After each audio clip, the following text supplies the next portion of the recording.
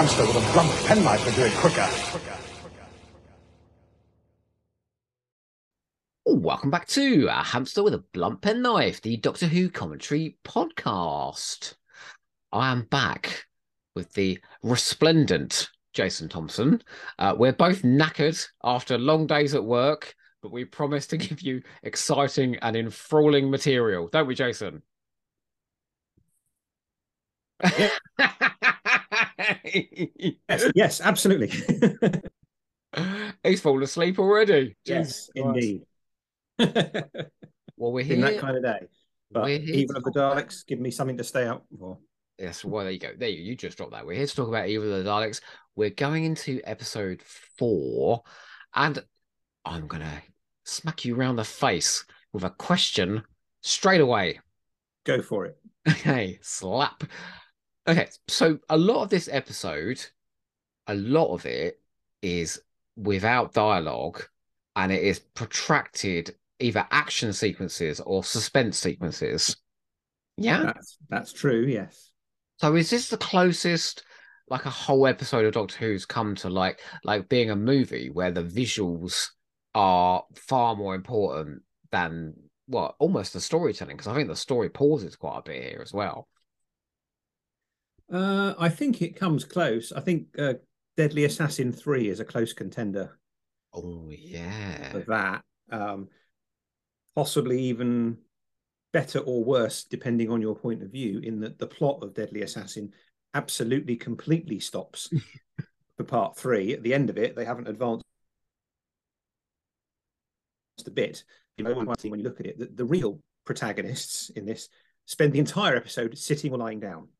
Yes, indeed. Spandrel doesn't even get up to shoot that guard that the Master sent in to kill the Doctor. The Doctor's lying down for the entire episode, and so is Goff. Yep. Spandrel and Engin are sat next to the Doctor watching him. The Master is sat next to Goth watching him. The only person who actually stands up is that chap, what's his name, Solus, that the Master sends to kill the Doctor. And then he gets shot, so... Who I believe is Ibrahim Namin from... It is, yes. Same actor. Yeah. And I know we're talking about Pyramid Smiles. I don't know how we've got off track already.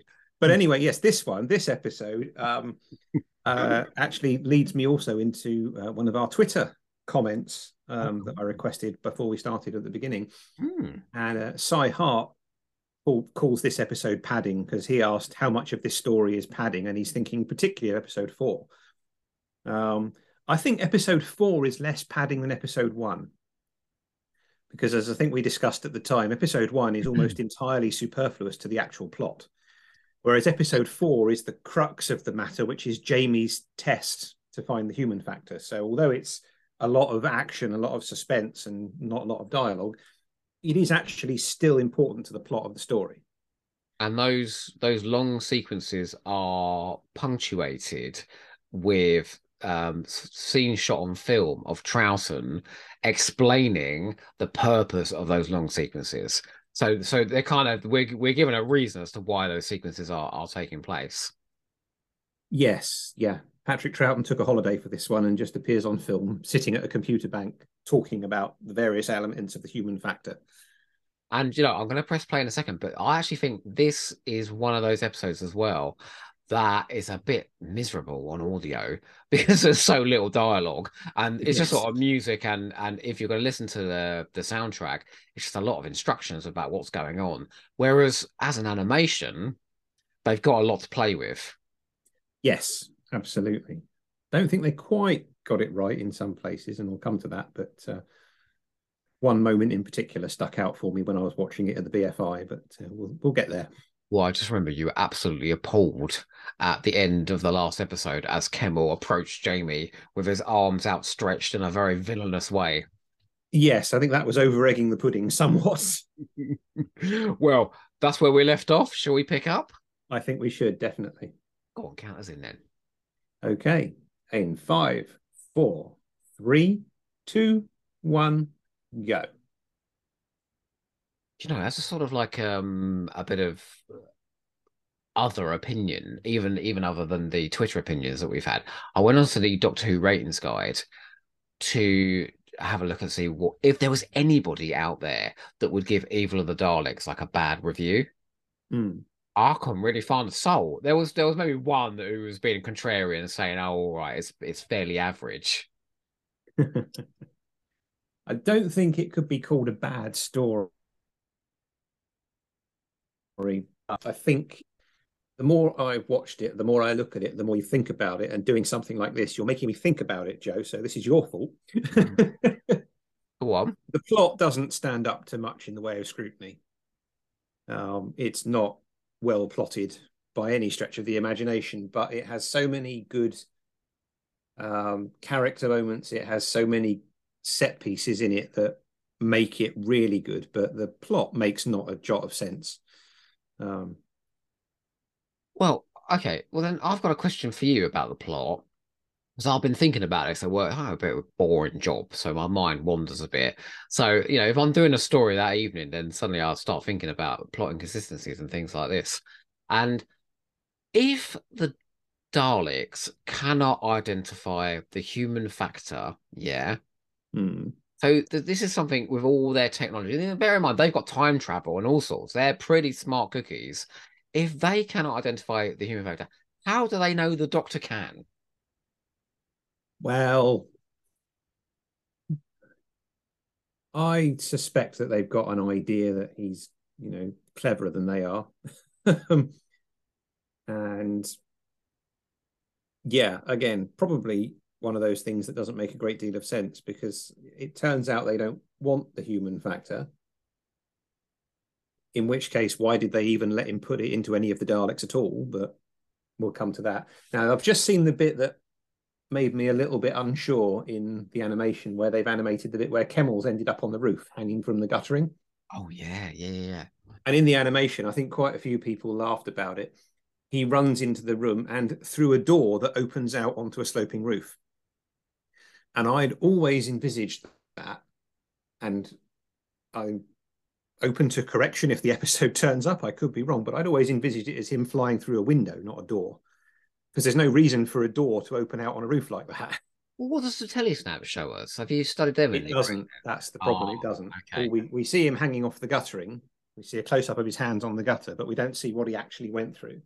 But I'm pretty certain it would have been a window rather than a door. So this is just sort of dramatic license that they're taking. Yeah, I would say so. Which we've discussed before, and fair enough, I think. Yeah, to a point. Absolutely. Oh, there we go. Jamie's just been saved from the swinging axe. This, again, is one of those things that makes you wonder, if Jamie's supposed to be being tested for the human factor, why is the house absolutely riddled with traps that will kill him in grisly, horrible ways if he doesn't get pushed out of the way? I want to know what Maximal gets up to in his spare time, that he's got all those portcullises that come down and cut your head off and things like that going on. Well, yeah, there is that as well. What has this guy done to his house? The only thing I can tell you is that certainly is not happening in my house, No, there's no lethal traps in my house, as far as I know. But I'll tell you one thing that really stood out in this was the music. Dudley Simpson's music in this episode. It's doing a lot of the work. Oh, the music is absolutely stunning. And I think it might have been Cy Hart. I can't remember. I'll have to dig up the Twitter thread again, which I forgot to do before we started this episode. So I'll do it for the next one. Is this the first Dudley Simpson score that really flies? And I think it probably is.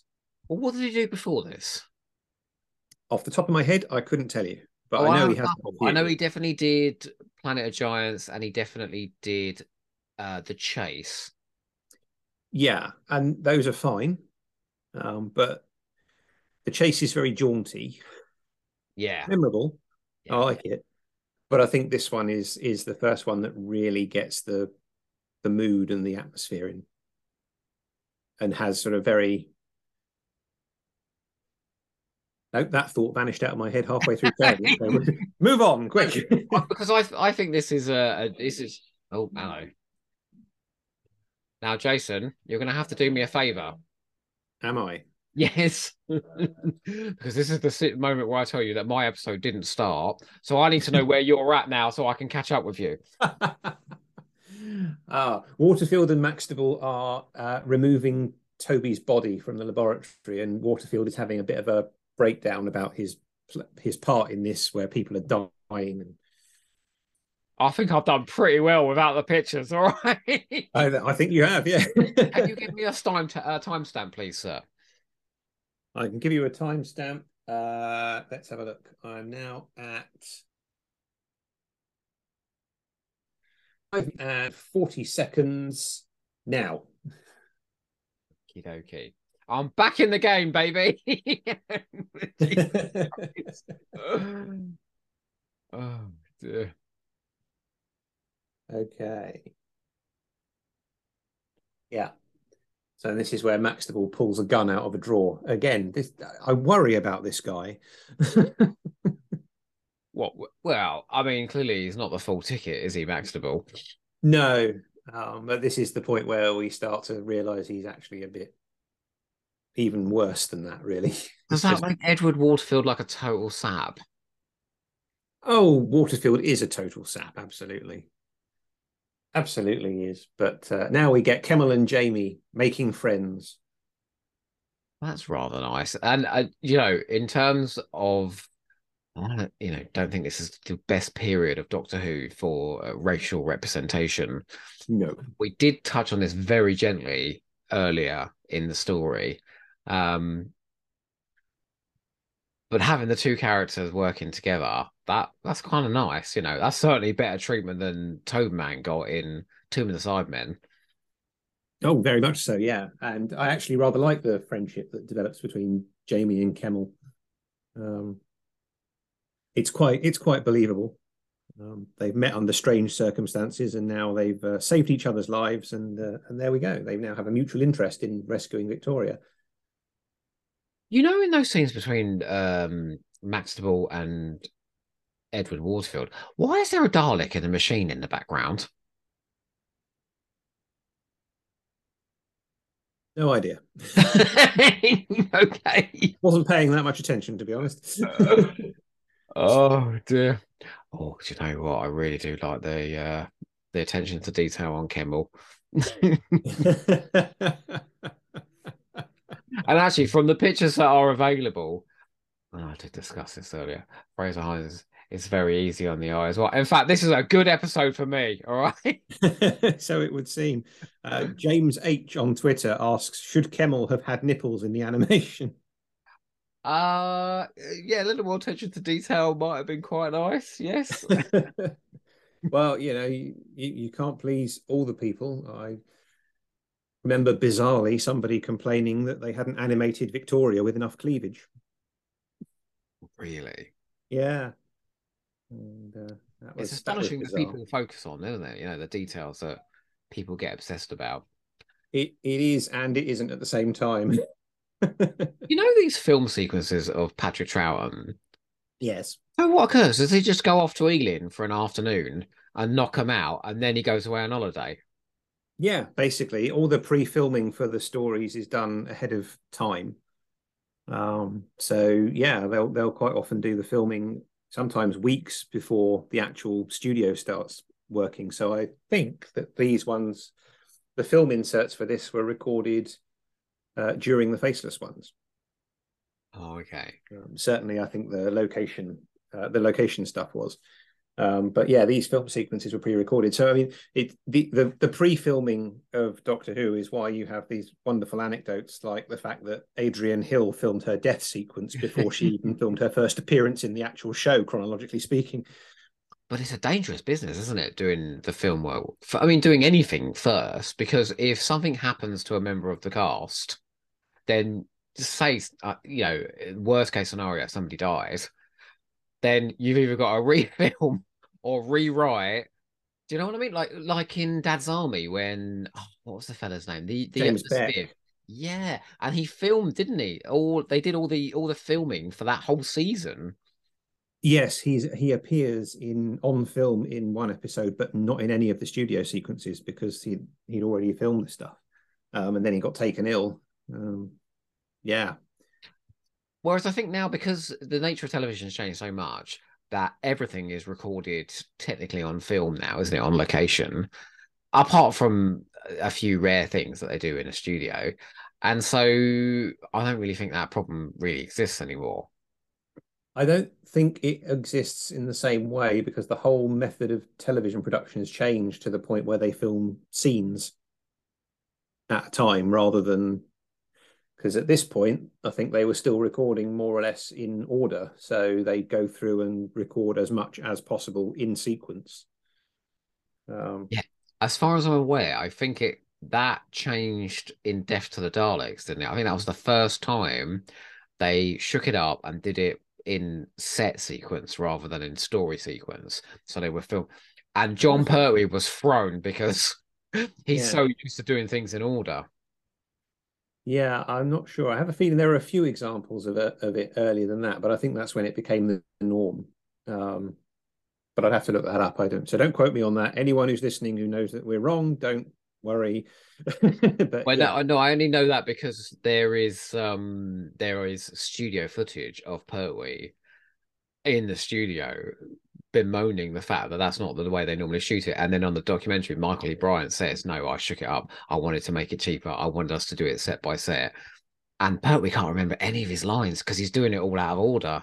Yeah. And apparently he was pretty shaky to start off with his lines. Well, he's famously said repeatedly that when he worked with Patrick Troughton on the Three Doctors, it took them a while to get into sync because Pertwee learns his lines and needs the cue because that's what he's used to, how he's used to working. Whereas Troughton kind of improvised around the dialogue that was on the page and gave you the gist of it. So it took them a while to actually gel. But once they did, they worked very well together. But yeah. I wonder if Troughton started out that way or if he just got comfortable and started, I can't imagine in like Power of the Daleks, just sort of doing these scenes on the fly and giving a rough estimation of the dialogue. Well, I think it all depends on your definition of rough estimation, because I think if Pertwee needed the exact cue, then even a slight word here or there being different would have thrown him. Oh, Joe, I love all this about Kemmel being absolutely obsessed with Victoria. He's got that little flower, isn't he? But yeah, it's kind of classic, isn't it? We've got to save the pretty girl. And I don't know if it's true in the live action one, but she's sort of up on the bell tower, like the princess in the tower, isn't she? She's up on a balcony. Yes, it's there's a gallery landing that she's standing on. Pete Lambert on Twitter asks, how did they imprison Victoria upstairs? Because they hovered. That's why we just didn't see them. Daleks couldn't go upstairs. They've always been able to go upstairs. We just don't see it that often. That's all. I'm not even. Real Pete. Yeah, card is marked.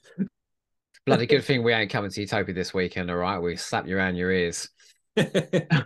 Have you studied the telesnaps at all for this story? Because I'm telling you, the film sequences of the Daleks going around the house, they've captured it really well in the animation here.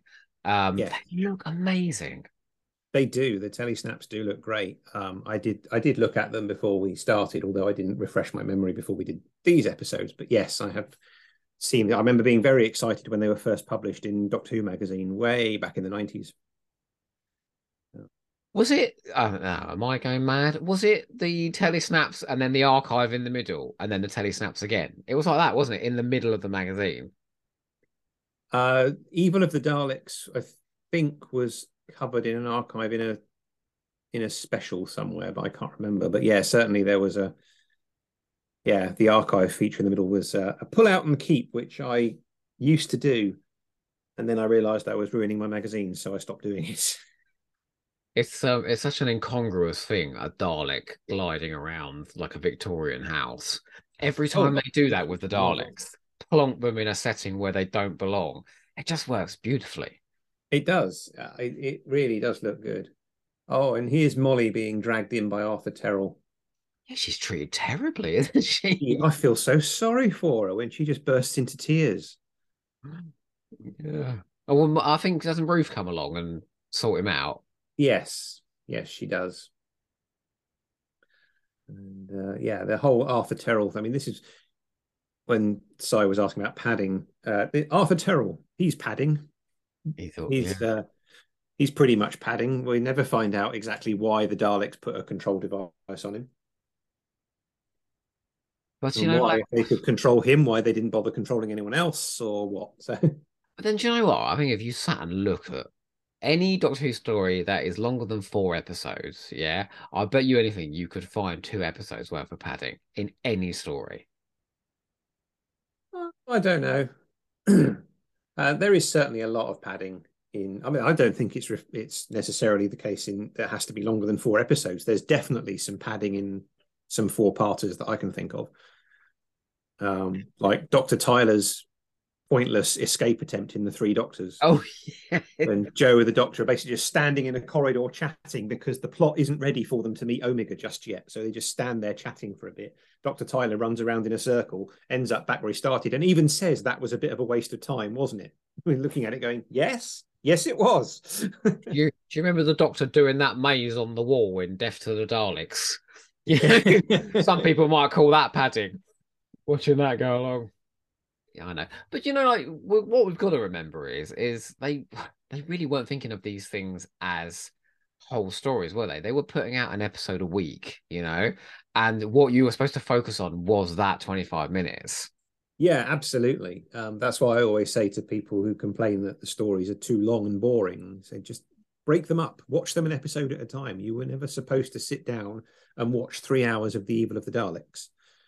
And sort of on those terms, we don't know that Arthur Terrell stuff ain't going nowhere. For 25 minutes, he's a bastard, and he's being horrible to Molly, and he's effectively a villain. Yeah, absolutely. Oh, a Dalek has just shoved Maxtable to the floor. I do love the fact they get a bit physical. He's a bit vicious, isn't he? That yeah. Yeah. Well, I think David Whittaker is convinced, the Daleks are, I'm not going to say the C word, so I'm going to say bastards. He's convinced they're complete bastards. Well, they are complete bastards, absolutely. Yeah, it's... I don't know if you noticed, Jason, but those bubbling vats are still going on behind them there. I do worry about his lab setup because that experiment's been going on a long time. Bubbling liquids in random glassware, and it's just shorthand for laboratory, isn't it? Yeah.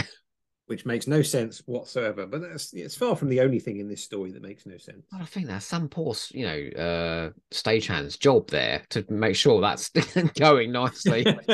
After all the acting's going. Okay, what happens with Ruth? I cannot remember at all what happens to Ruth Maxtable. Oh, she, Molly, and Arthur Terrell disappear in the next episode. Off to Downton Abbey. Quite possibly. Downstairs. Quite possibly. Oh, now we get Maxtable explaining why he's helping the Daleks, because they promised him the secret of metal into gold. I think it's a fairly shoddy motive, but I do love the fact he's utterly obsessed with wealth, that he's willing to go to all these lengths. It is something that trips up a lot of Doctor Who villains, isn't it? Money. Oh, it certainly does. Absolutely. But yeah, the ability to transform metal into gold, that would be, well, it would be a hell of a breakthrough. That would be a breakthrough now. Yeah. Oh, absolutely it would, yes. Turning one element into another. Yes, that's quite... But for this, he has kidnapped his friend's daughter. He has invited in these terrible, machine creatures. He's effectively set the Doctor's friend off, in like a murderous trap. I mean, he's done some extreme things in order to discover this secret. Yes, he certainly has. And oh yeah, the Daleks look so good in that house, don't they? And I think the shot is exactly like that from above. Yeah, I think. Yeah, I remember a telesnap like that. Are they shooting in a house, in an actual house? Yes. Yeah, they are. Which is why there was that special Dalek a couple of episodes ago, which had a narrow skirt section so that it could get through the doors. I see this so badly. I would love to see this, but I'm also a bit nervous about seeing one of the episodes. So. Have you seen the picture that's on Twitter today of that fella's collection of cans? Yes. Where he says none of it was catalogued. We don't know what's on these cans. I mean, that's like catnip to Doctor Who. It is, yeah. Everyone's going, oh my God, there must be some Doctor Who in there, as if Doctor Who isn't really just a drop in the ocean of all the material that was on film. But he did have 2 Doctor Who episodes, didn't he? He did, yes. So the possibility is there. So the possibility is there. That's enough, Jason. I'm telling you. It would be interesting if anything else came up, because it has been 10 years, I think, since the last one, hasn't it? Because it was just before the 50th that we got Web of Fear and Enemy of the World back. So it's very strange, all this talk of the Celestial Toy Maker in the 60th. I'm wondering. Can you hear that? I can hear the keyboards being battered by people on that missing episodes mega thread on Gallifrey base. All the theorists are out now in their droves. Yeah, it would be good to get something back, but the longer it goes, the less chance there is. But you never know. Why is he going up that rope? Can't they go up the stairs? Apparently not. It's a gallery landing, but not. There's no staircase associated with this one. The stairs must be around the other side of the house. I'll tell you for why. It's a more dynamic sequence this way. It certainly is. Oh, but it's all right. He's up. They're safe. Now they can knock on the door and ask to be let in. So far, Jamie's displayed what? Courage and forgiveness and friendship. And instinct. And instinct, yeah. Okay. I don't think those are the reasons, that we defeat the Daleks. Probably not, no. Ooh, and a Dalek appearing behind them. That's a very odd cliff. Is that how it plays out in the episode? Yep. And I remember that one from the audio cassette with Tom Baker's narration, when he says in his wonderful voice, he said, "Below them a Dalek appeared. Behind them the door opened. It was another Dalek." Dun, dun, dun. And in Tom Baker's voice. Yeah, that's exactly. Absolutely amazing. It's a very different set of narration from his Power of the Daleks narration, because the evil one was written in the third person. He gave a much more subdued reading of it. And this is a very different episode to the previous 3 that we did. And in fact, there's not another episode of Evil of the Daleks quite like this one. No, in fact, I think every episode from here on goes on a different direction. It's quite it's quite an odd little story. You know when there's all those we talked about this in the Daleks master plan of like Dennis Spooner and Terry Nation trying to outdo each other. Right, I'm gonna box you into a corner with this cliffhanger and see. I feel like David Whittaker's doing that with himself in this story. Right, we'll start off in the present. Now we're going to the past. We have these action sequences. Right, and then we're going. When do we go to episode 5? Episode 5, we finish off the rescue of Victoria, only she gets nabbed again, and then the human factor is complete. And we shall see what it does to the Daleks. You said to me in one of the earlier episodes, you thought Victoria had a good showing in this story. She hadn't done much so far, She hasn't so far, no. She's done is scream and whimper. To be fair, she's pretty good at that throughout her run. To be fair, she's been kidnapped by Daleks and she's never seen any alien creatures before. So, she's still adjusting at this point. That's true. I've not been in that situation, so I couldn't possibly attest to the fact. If you were imprisoned by a bunch of Daleks, I bet you'd scream and whimper, Joe. I don't think my other half would be climbing up ropes and facing portcullises, though. Do you know?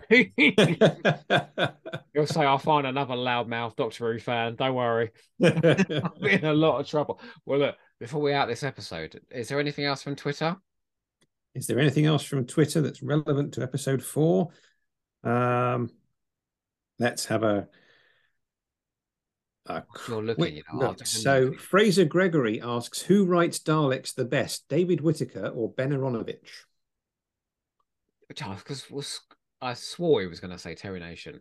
God, that's a toughie. I'd say David Whittaker. It's almost unfair because David Whittaker's got 13 episodes to play with and Ben Aronovich only wrote 4. And 4 bangers. Yeah, absolutely. I think as far as the Daleks themselves go, it's difficult to say because David Whittaker wrote the Daleks themselves in brilliant ways, with them scheming in Power of the Daleks when they start off at a disadvantage and have to worm their way into the colony and take what they need before they can burst out. And then Evil of the Daleks, where he does something totally weird with them. Ben Aronovich, I think he wrote one of the best Dalek stories because he took what the Daleks actually are and what they represent and wrote a big story around it with lots of other characters showing similar issues as the Daleks. It was kind of the whole point of the racial purity angle of the Daleks was woven throughout Remembrance of the Daleks brilliantly. But the Daleks themselves were just basically, they shouted and shot at each other a lot. But the joy of that was that suddenly we're in an era of television where we can start pulling off some impressive Dalek on Dalek action sequences. Oh, definitely. And yeah, in terms of like a set piece, Remembrance is fabulous. It's probably the best classic Doctor Who story. It really is one of the best, and especially in context when you look at season 24, which, you know, it has its issues. It's trying to do something good. I think it falls short quite a bit in several places, and the tone. And then you come to Remembrance of the Daleks, and it's almost like you're watching a different show. It's, you know, it's great. Love it. It certainly pulls its socks up. But I would still say David Whittaker, though. I think because I think in Power of the Daleks, he's written the definitive Dalek story. And obviously, you know, we spent 6 episodes talking about that, but showing them at their sort of devious, manipulative best. They don't even need weapons in order to bring down this Connolly. Okay, ultimately they do, but they have to manipulate them in order to be able to sort of manufacture enough to wipe them all out. And they use their own bloody greed and selfish motivations again. Oh, it's just marvelous. Whereas I love Power of the Daleks because apart from the Doctor and the companions, there are no good guys among the people that they encounter. Yeah, everyone is motivated by some form of self-interest. You've got that fabulous bitch Jan Lee. I love her. She's great. But then in Evil, you're right, he's doing something really unusual. He's putting them in an unusual setting and he's having them behave in a very unusual way throughout. And that's really interesting as well. Just the weirdness of it is interesting. Yeah, I mean, Steve Alexander on that front asked, do you like this reinvention of the Daleks as mythical, almost magical creatures? Yes, I do, very much. And I'd not even thought of it in those terms before, but yeah, I suppose, you know, magical creatures coming out of a cabinet and doing weird and wonderful things. They're just, yeah, it's kind of, I like it. I like it. Coming out of a hall of mirrors, you know, in a puff of smoke. But and I think the mythic comes in the last episode. Oh yeah, it's you know, the sort of destruction that you talk about in countless eons to come. Do you remember when the Dalek Emperor was taken down on Skaro and the good Daleks went in and blasted the shit out of everybody and caused a massive civil war? It is mythic. It's so mythic they didn't dare do another Dalek story for about 6 years. Yeah, absolutely. So I thought, well, how are we going to top that? The final end. We'll get there. We'll get there. Do you think we covered that question well? I think we did. Okay. Do you think we can cover episode 5 now? I think we can cover episode 5. Let's do that. Okay, let's do it. Bosh.